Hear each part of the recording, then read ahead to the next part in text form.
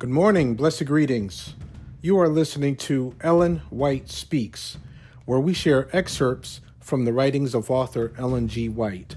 For today, January 25th, our reading comes from Review and Herald, July 28th, 1874. Christ bore the sins and infirmities of the race as they existed when he came to the earth to help man. In behalf of the race, with the weaknesses of fallen man upon him, he was to stand the temptation of Satan upon all points wherewith man would be assailed.